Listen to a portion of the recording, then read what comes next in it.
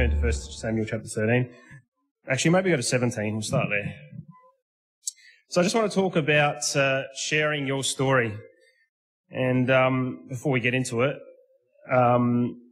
if you think about the power of telling a story, and if you think about advertisement and things you see on TV and on social media and things like that, the power of a story that comes personally, that's delivered from the person that's had that story happen. For example, you hear this, I'm Vanessa Smith, I lost 32 kilos with Jenny Craig, and then, it's a picture of her, it's got a little name in the song, and all of a sudden it brings a realness to it. So it's the actual person giving, an account of what happened to them. We all seen it this week leading up, with the, all know the Bunnings one, with Easter coming up, so now's the time to do that job you've been putting off, and it's Bob Smith, and he's talking from, old 13, down at Mile End in Bunnings. And so there's a bit of power when the person is actually experiencing what, the story that they're telling. And, just for about 15, 20 seconds, I just want you to think about a story that you heard before you were Spirit-filled. So before you come to know the Lord, before you receive the Holy Spirit, a story, a testimony that was given to you that you can remember. So just have a think about that. And if you grew up in the Lord, maybe even you can think about that also. Obviously, you received the Holy Spirit younger, but you might have remembered your mum or dad's story or something like that. So as you're thinking of those things, maybe if you can just turn to we're in 1 Samuel 17, verse 32. We've got a story here. So we talked about King Saul, and I want to talk a little bit about King Saul and King David. And David said to Saul in verse 32 of chapter 17, "Let no man's heart fail because of him. Thy servant will go and fight with this Philistine." So we all know the story of David and Goliath. But just to set the scene, we got David here. His dad's name is Jesse. That's his father. Jesse had 8 sons, and David was the youngest of those 8 sons. We read earlier that David was a keeper of the sheep. So effectively he was a shepherd. If you go back to chapter 16 and verse 12, we read in verse 12 that David had red hair, we read. He was young. And it talks about he was a pretty good-looking rooster. So he was a good-looking lad. Verse 13, we read that Samuel took the horn of oil and anointed him in the midst of the brethren, and the Spirit of the Lord came upon David for that day forward. So in front of all the family, so all the 7 older brothers were rejected, but David, who was probably 15 or 16 years old, was anointed by Samuel in front of his family, and that's what we just read there. So a little bit when it's almost the same analogy, he anointed with oil, we've received the Holy Spirit comes within us. We know that the Spirit of God worked with David. And so this is sort of the picture that we've got. So we've got David, who's a very young boy, and he's come, he's from a big family, a lot of older brothers, and he's been picked for this story. If you go to chapter 17, we read in verse 1, "And now the Philistines gathered together their armies to battle." Verse 2, you read that Israel was on the other side. Verse 3 talks about the Philistines stood on one side and Israel on the other. And so this was true rivalry. This is sort of your North Korea, South Korea type thing. Maybe Russia, USA, the Israel versus the Arabs. You want to bring it to us, maybe, I don't know, the Maroons versus the Blues, or the Crows, the Power, the Aussies versus the Poms and the Ashes, whatever it is. This was a little bit more serious, but there was 2 nations on 2 sides of a bank ready to go to war. But what happens in verse 4, we read, and we all know this story, but Goliath comes out, the champion out of the camp of the Philistines, named Goliath. And he then puts forth this one-on-one duel. And it's a winner-takes-all duel. So instead of the 2 nations coming to hit and fight, he's come forward. The trouble is, we read at the end of verse 4, his height was 6 cubits and a span. So that's 9 foot 6 inches. That's a big boy. How tall are you, Nate? Not tall. What are you, about 6'7"? So Nate's as big as LeBron James, who's 6'7". This guy's 9'6", so he's roughly 3 foot taller. Now that's a problem because the Israelites weren't actually tall. And so if you look at Bible commentaries and things like that, the average men's height was 5'3" to 5'5". So I'm 5'7", so these guys were sort of coming up to my eye. That's how, and they're going to have to pitch up against someone that's 9'6". Now, King Saul was a little bit different. If you just hold your finger there, actually, I'll just read it for you, don't worry. A few chapters back, we read, in chapter 9, we read about King Saul, and it says, whose name was Saul. It says a choice young man. It says that he was, from his shoulders and upwards was he higher than any other people. So Saul was actually particularly tall in the camp of Israel. Talks about being a whole head taller. So he's roughly probably 6'1", 6'2" was King Saul. And so he stood clear above the rest of them. But we've got this man, Goliath, who's 9'6". So that's 2.9 meters. That is huge.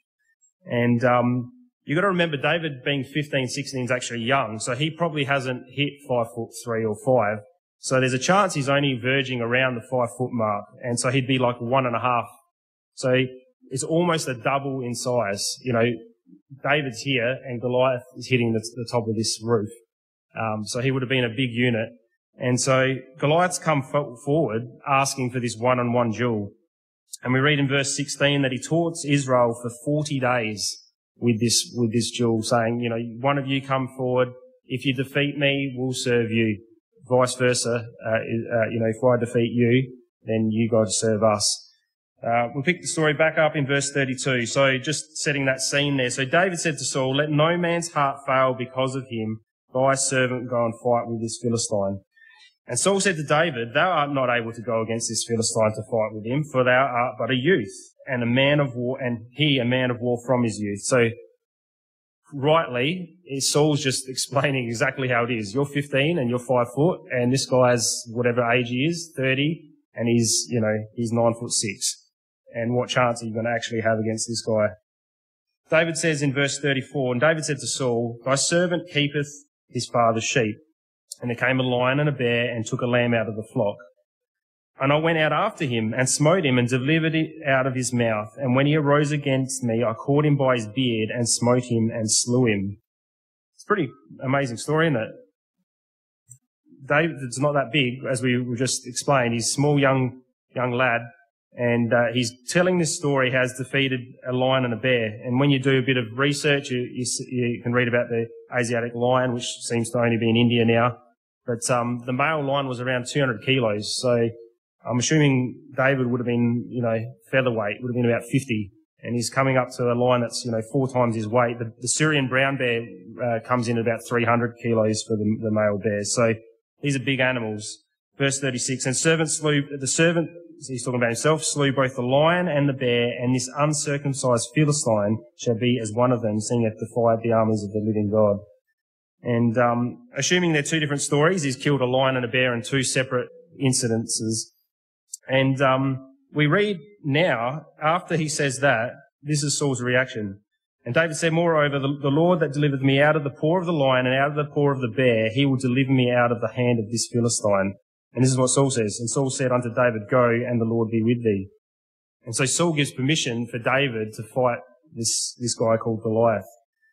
And I was just thinking, what makes King Saul decide that a young 15-year-old kid who's 5 foot is good enough to take on this guy that's 9'6"? Not just good enough, but he actually thinks he's got a chance, because in the end, Israel was going to be run by the Philistines if they were going to lose. So what made him think that was actually an okay idea?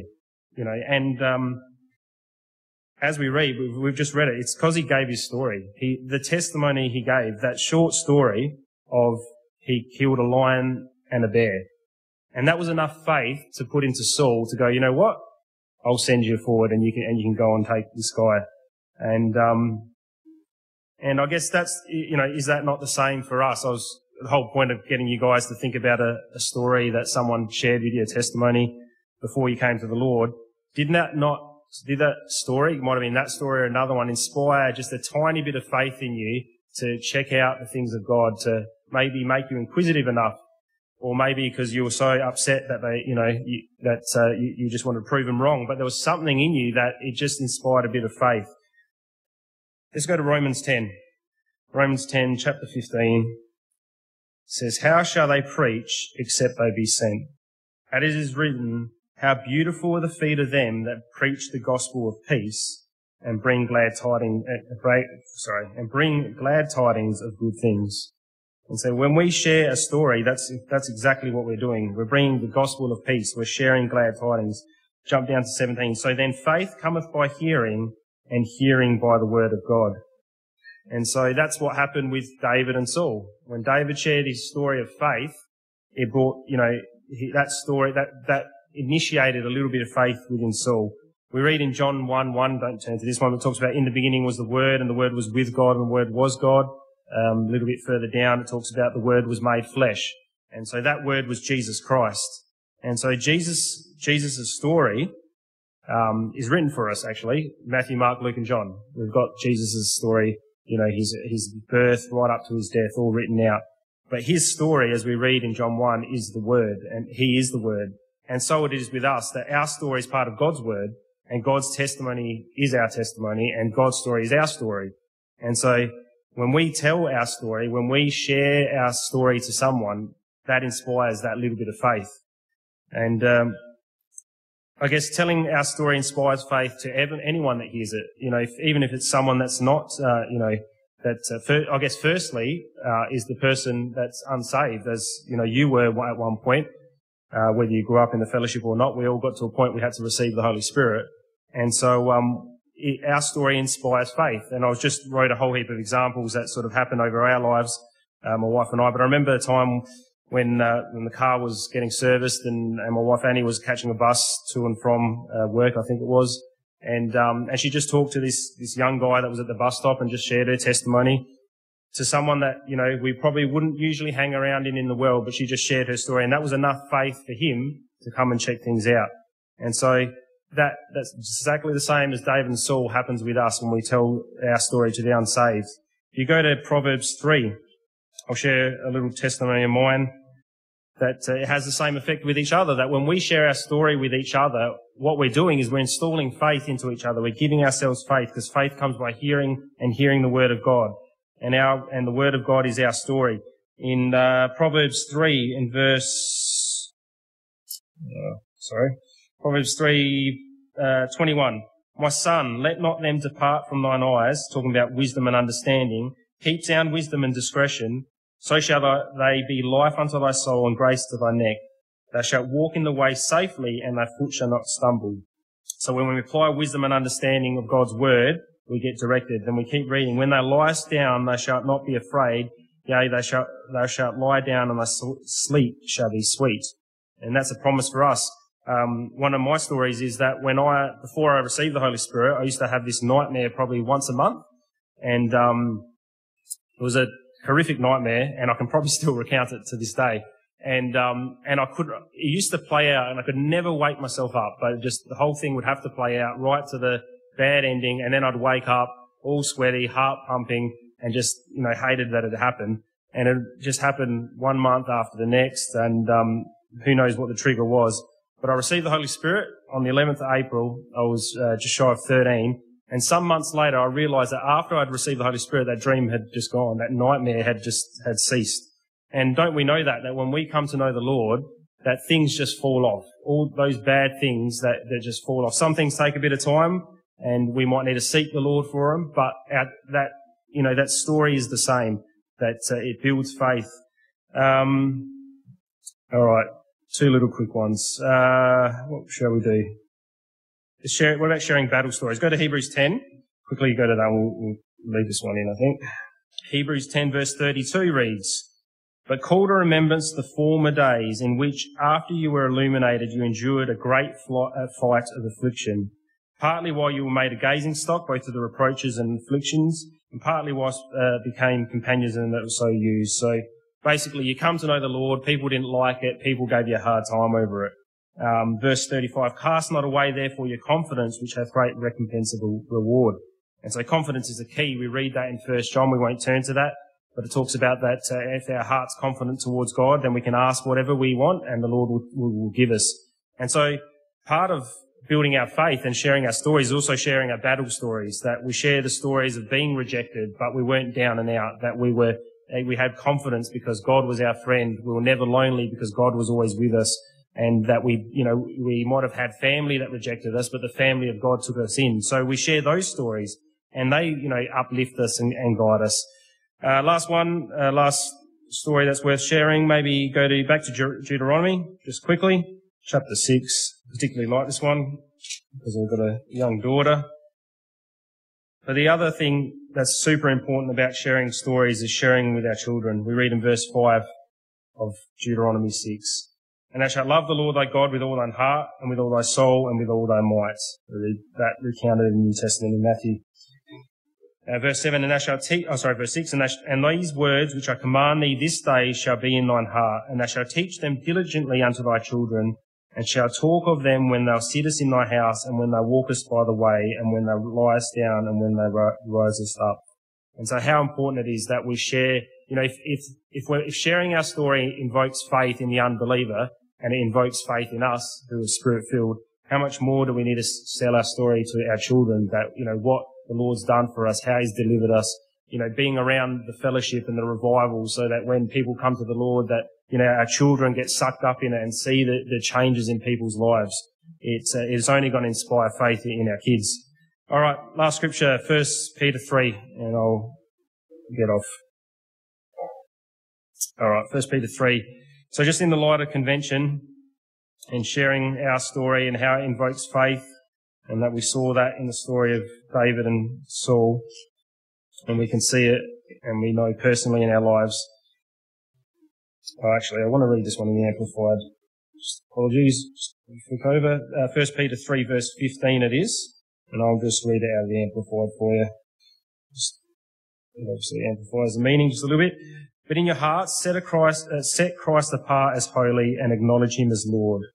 Always be ready to give a logical defence to anyone who asks you to account for the hope that is in you, but do it courteously and respectfully.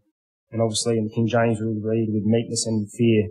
And so when we're in our work situation, when we're with our neighbour, when we're just talking to people at the coffee shop or whatever it is, that we have the answer, that we can share a part of our story, that, when someone says you don't drink alcohol, how do you cope?